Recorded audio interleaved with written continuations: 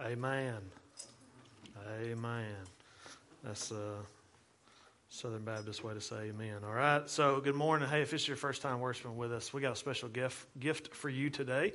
If you'll stop by our Next Steps table on your way out today, leave us just some basic information just so that we can follow up with you and see if there's any way that we can pray for you. We're going to have that in the lobby today. Just go by the Next Steps banner. You'll see it. You can't miss it in our lobby on the way out, and we would love to get you a gift today. Man, I'll be honest. Or let you be honest with me. Anybody set a New Year's resolution? I'm not going to ask you what it is. Okay, statistically, we're not doing well, okay? Well, we have goals. Okay, so I did just a quick study, and I'm not going to give you the name of the website because it could be sketchy if you researched it. But what I found was that if you have goals or resolutions or commitments for the new year, you are not alone. Okay, in 2020 was such a flop of a year that one study I read said that New Year's goals and resolutions were up 15% over last year, 15% higher. 75% of the American population that was polled has made some sort of resolution or commitment for the new year. I'm going to give you just some of the categories. 46% of those are health related. 37% are related to some other type of self-improvement. 34% are related to money, amen. 24% are related to family. 17% related to love, I'm assuming outside of family. 16% are related to careers. Okay, so I don't know what category your goals or commitments fit into. There were lots of other stats that were pretty interesting about gender and the way generations fit in there, which was really interesting. Like 90% of Gen Z people were setting goals for themselves, whereas like 40% of the silent generation was doing it.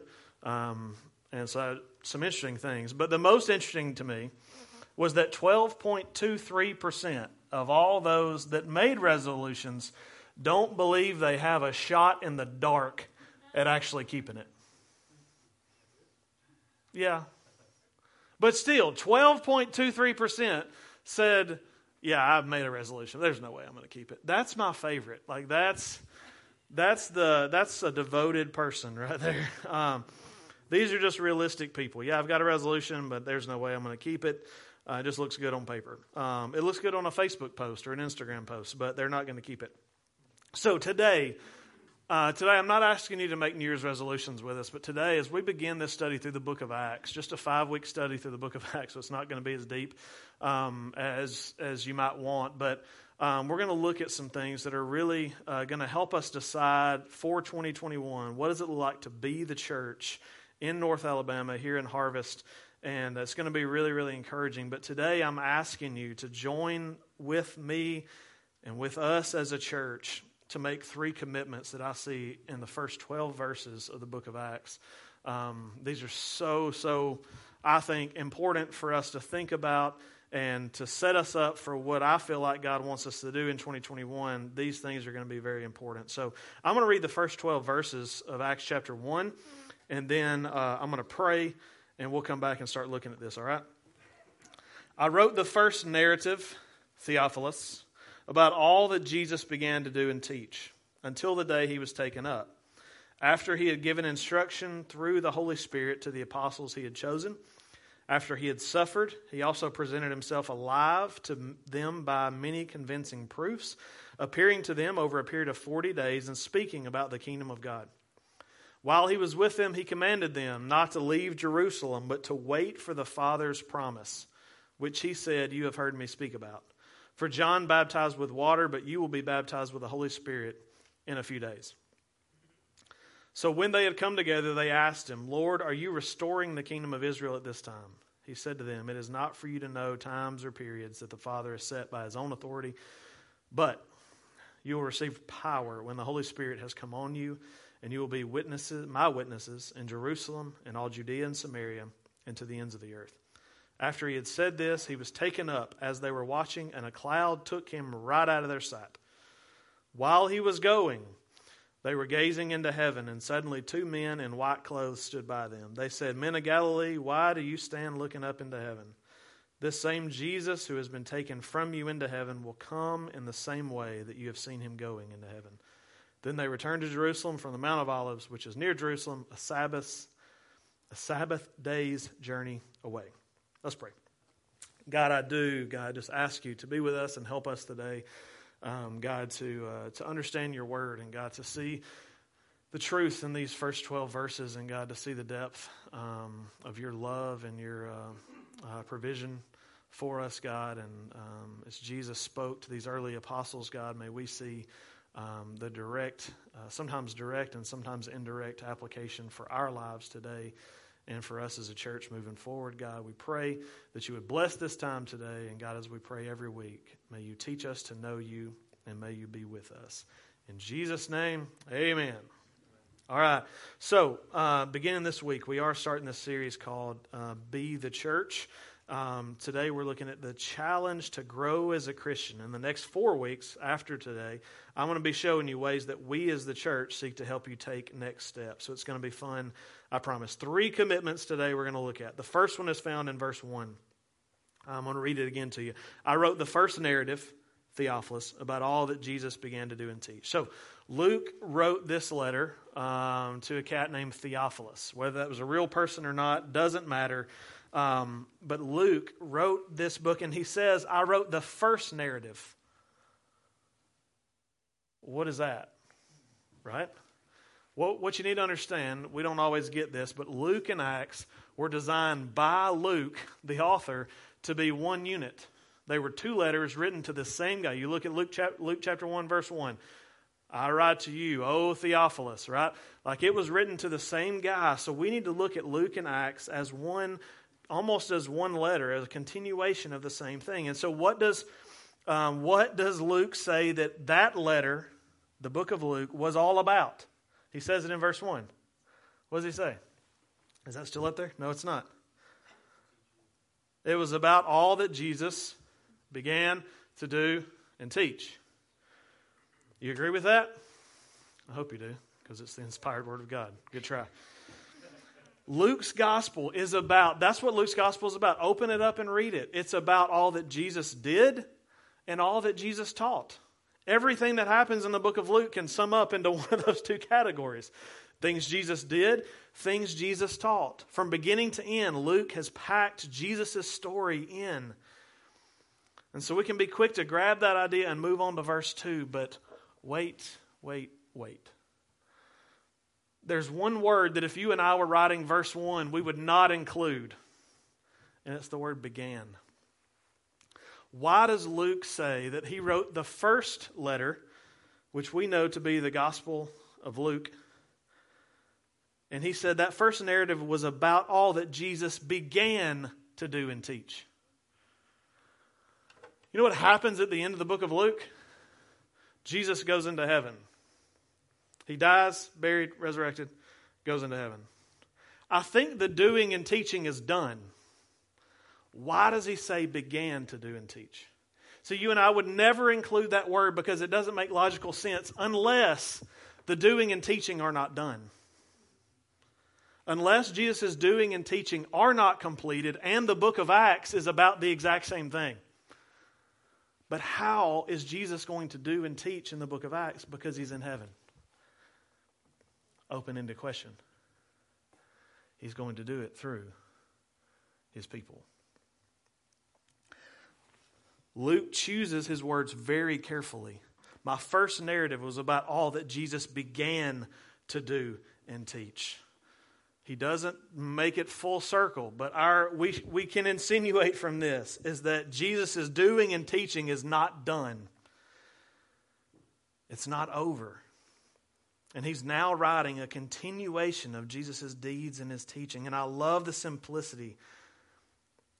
Luke is telling Theophilus that the church's main purpose in the book of Acts is to continue doing and teaching the things of Christ.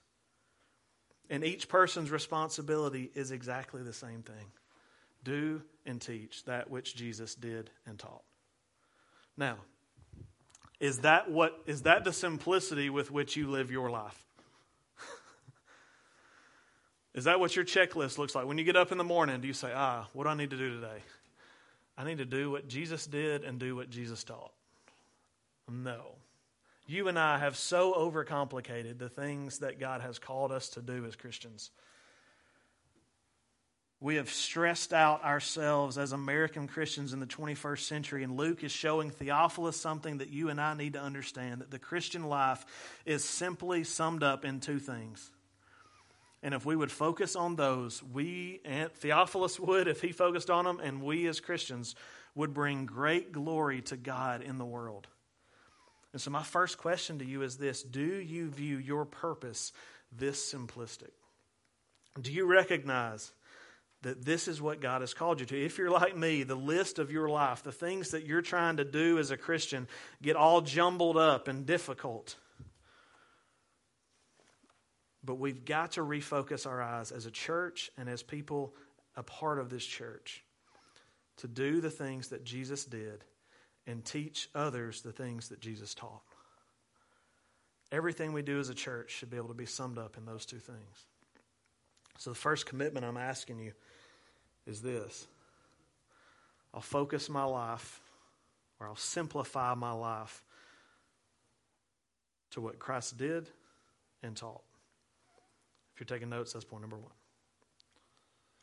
How would that change? If you woke up every morning recognizing, what do I need to do today? I need to do the things that Christ did, and I need to teach the things that Christ taught. How would that change the way you view your life?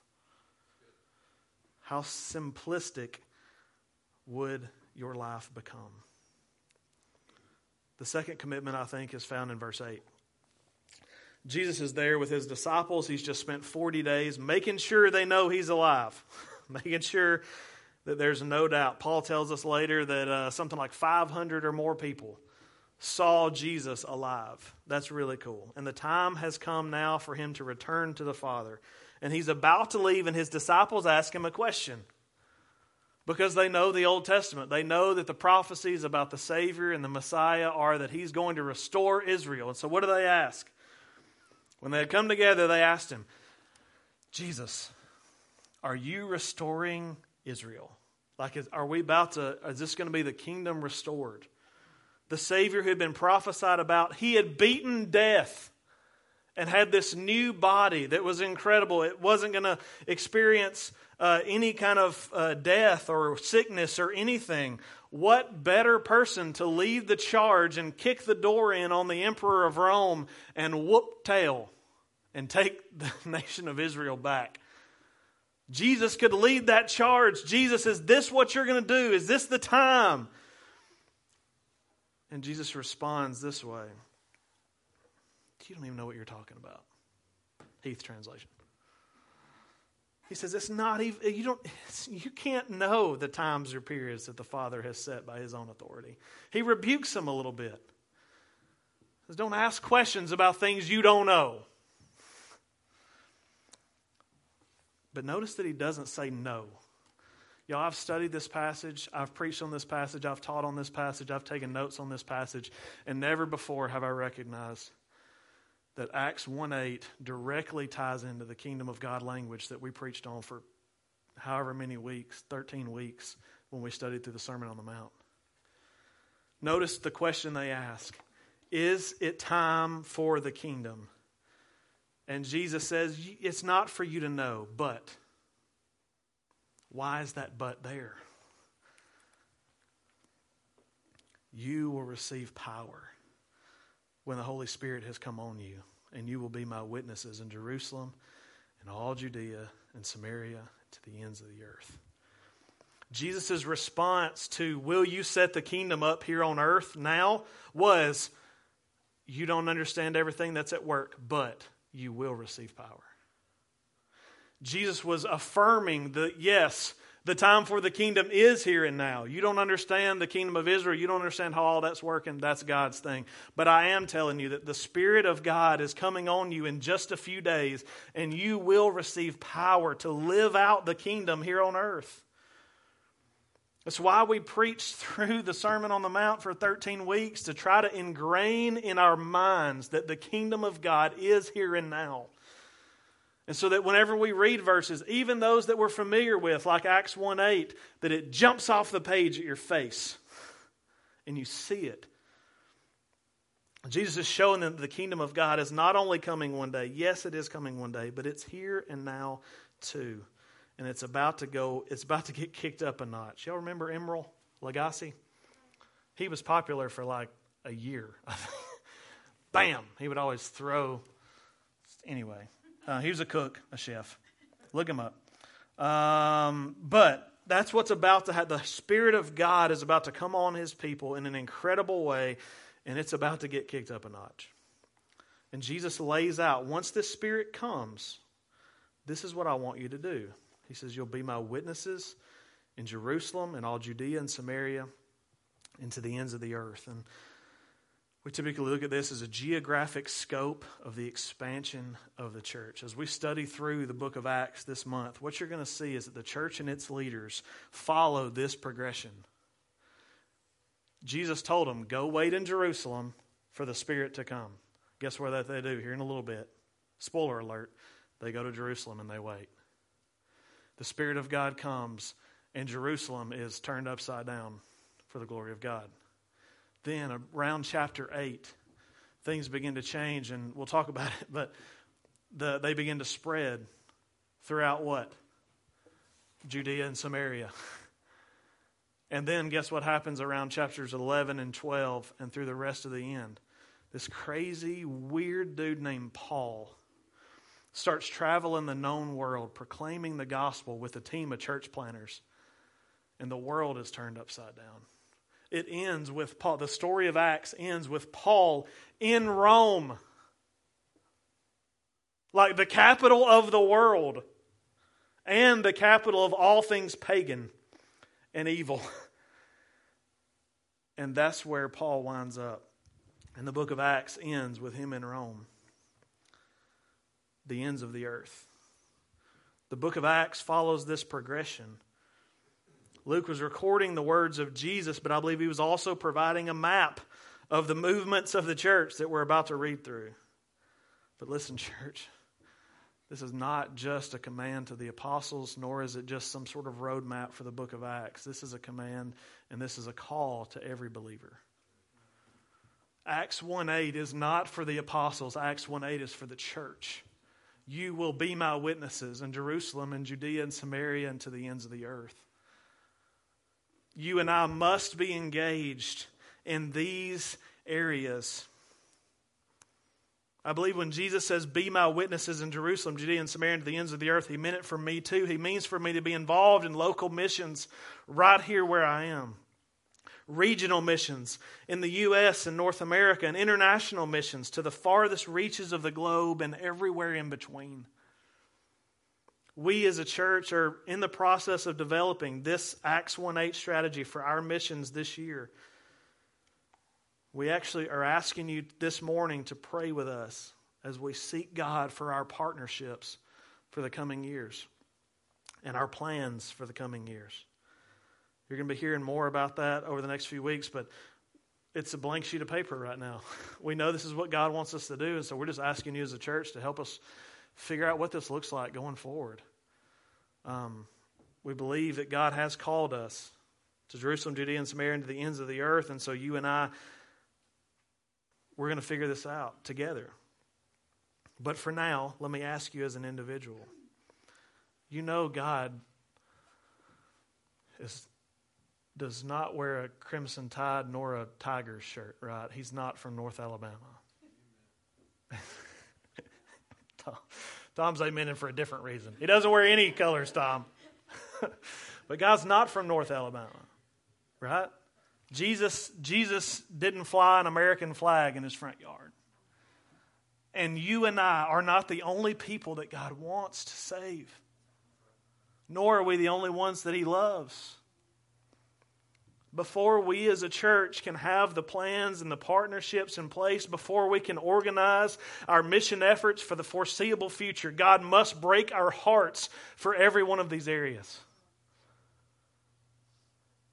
Our heart cannot just break for our local missions. Our heart cannot just break for the church plants that need to happen in our country. And our hearts cannot just break for those who have yet to hear of Christ in the 1040 window.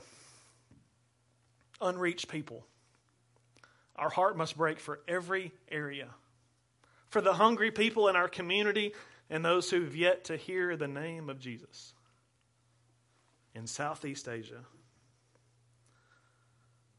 As I've studied a lot this week and I've been asking God, what would you do? I've been praying this for the last 2 months. God, what would you have us to do this year as a church? What's something we can rally around? This one statement keeps coming up over and over again in my mind, and I can't shake it. And I'm giving it to you as commitment number 2. I will live for the glory of God in us, our neighbors, and the nations. This is what I want to see. This is what I believe God has for us in 2021. We want to see God's glory here in this body, among our neighbors, and among the nations. I would love for December 31st, 2021, as we're gathering to watch the ball drop, I pray that we're looking back on a year full of seeing the glory of God in us, our neighbors, and the nations. I believe if we can get this statement ingrained in our hearts and our minds in 2021, there is no ceiling to that which God might do. There's one more thing I want to look at, which is so important for us in this passage. I'm going to give it to you on the front end and talk about it after. Point number 3, I will move forward in expectation of Christ's return. My favorite part of this whole story is what happens after Jesus ascends into heaven. The apostles are there and they see it happen. Their rabbi, their teacher, who they've just spent at least 18 months, maybe longer, with, learning from. They've spent countless hours with him. They had the Son of God beside them to tell them what to do when they got up in the morning. Can you imagine that? And now, he's gone. You ever watched a balloon climb in the sky? You can see it for a long, long time on a beautiful day. And that's what I picture here. Right? Jesus is ascending into heaven, and we don't even know what that looked like, but they're just staring. They're like, I think I still see him. Look right there, right beside that cloud. Do you see that? And they're just staring into the sky. Let's look at it. Verse 9. After he had said this, he was taken up as they were watching, and a cloud took him out of their sight. While he was going, they were gazing into heaven. And suddenly 2 men in white clothes stood by him. We'll talk about them in a second. So they're just staring. No doubt, some of it was for amazement. What are we seeing right now? Oh my goodness, what's happening, right? But can you not also see that there's some other emotions going on?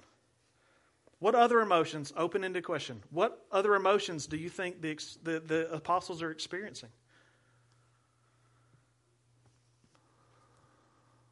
At least one. Sadness. Somebody else said something. There's just sadness, I guess. Uncertainty, yes. Fear, yes. Confusion. They don't know what to do, and it's causing all kind of emotions. But listen to what these 2 men in the white clothes tell them. Men of Galilee, why do you stand looking up into heaven? You look dumb. It's not in there, but this same Jesus who has been taken from you into heaven will come in the same way that you have seen him going into heaven. They said, quit looking up. Look forward. He's gone for now, but he is coming back one day. Look forward to that day. And what did they do? Verse 12. They returned to Jerusalem from the Mount of Olives, which is near Jerusalem, about a Sabbath day away. Why did they return to Jerusalem? Because that's what he told them to do in verse 3 or 4 or something. This is exactly what Jesus told them to do before he ascended. He told them to go to Jerusalem, wait for the Holy Spirit to come, the Helper. So these men are staring into heaven. They're confused or complacent or whatever. And now they're being obedient in the little things. My question, church, is this. Will you do the same in 2021? Or will you settle in where you are in your faith? Will you stop and stare into heaven and wait for His return? Or will you move forward in expectation of His return? That's a big difference. I see a lot of people sitting on their tails waiting for Christ's return instead of getting after it in a lost and dying world. Good night. I don't want to lead a church that's sitting in chairs waiting for Christ's return. I want to lead a church that's beating the bushes and sharing Jesus in our workplaces and in our neighborhoods and with the nations. That's the question. Are you content with your spiritual level of growth right now? I think an important question for us to ask every year. I'm sure you may have set goals for yourself. You may have set, even have resolutions or commitments or whatever. But are any of them spiritual? Because I think the question we need to wrestle with is, what does it look like for me to move forward this year? In what ways do you need to grow in Christ in 2021? I'm going to give you some examples. So if you need to take notes on these, do it. Is it growing in your understanding of God's Word? Is that a way you need to grow? Is it connecting with God through an ongoing prayer life? Is it your freedom? Is it in your freedom to worship through song? Do you need a little boost, a little bit more freedom?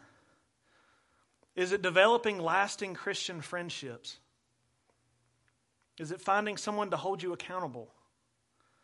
Is it learning to study the Bible with other people and not just by yourself? Is it sharing your faith? Is it living on mission? Is it discipling someone else, either your children or another adult? I would encourage you to think and pray through that list and 100 other things and ask God to help. Ask God, how do you want to grow me this year, God? But listen, you and I can hit our knees and say, God, help me share my faith. God, help me love your word more. And then we can sit down and do the exact same thing that the disciples were doing, staring into heaven like a bunch of doofuses. Or we can take next steps. Or we can ask the question, what next steps can I take to set myself up to grow in Christ? We can't just pray for God to grow us in these areas without prayerfully taking some steps. Yes, He is God, and He can grow you anyway.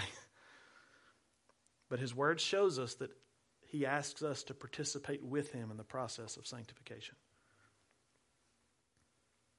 Today I've asked you to make 3 commitments. I will focus on what Christ did and taught. I will live for the glory of God and us, our neighbors, and the nations. And I will move forward in expectation of Christ's return.